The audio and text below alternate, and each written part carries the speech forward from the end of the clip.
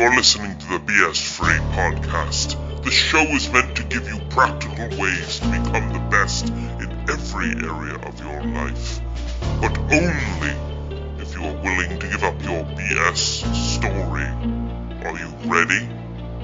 Here is your host, Christopher Brown.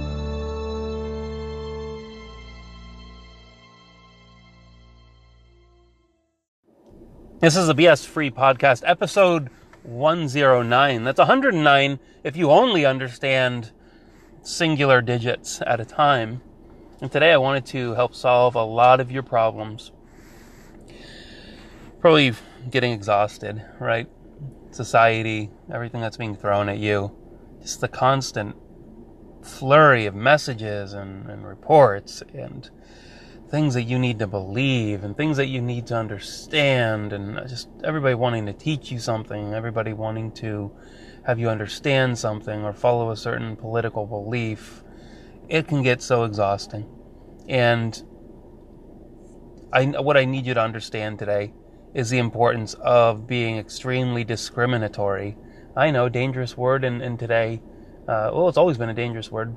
But discriminatory, having discrimination is not a bad thing, because you can discriminate between what is healthy and what is unhealthy as far as food.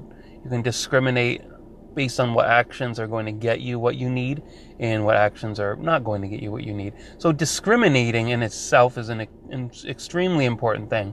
What I need you to do today for the entire day is discriminate the information that you're getting. Discriminate on it.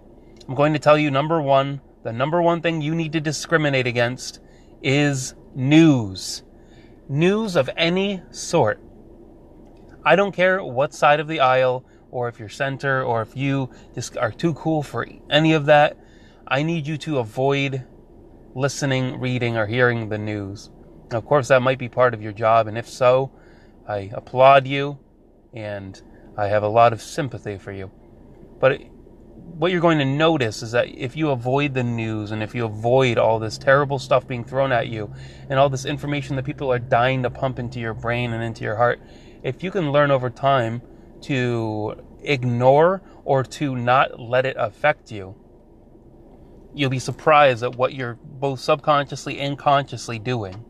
If you're being told all day that people are murdering and stealing and out to damage that which you own and that which you love, then you're going to fit that frame for most things that you do. You're going to approach life from a huge scarcity mindset, and you're going to be very protective, and it's going to bring along a lot of negative emotions. But if you can control the information that you receive, I mean zero news.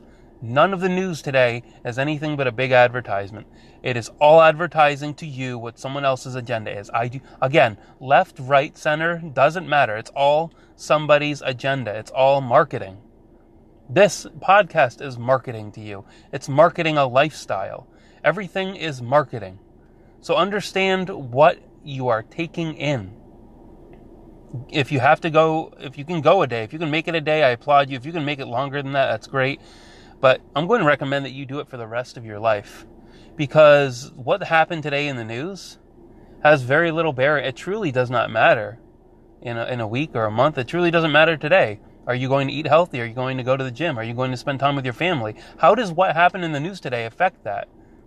Because trust me, if something happened in the news that is worth knowing, you're going to know about it. If there is a nuclear bomb that goes off, you're going to hear about it and you're going to know about it.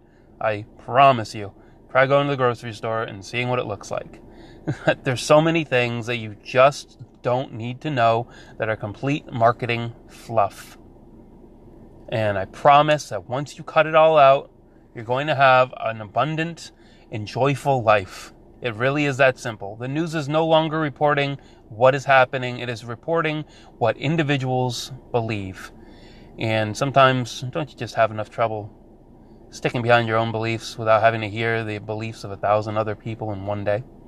That's your challenge. Let's see how you do.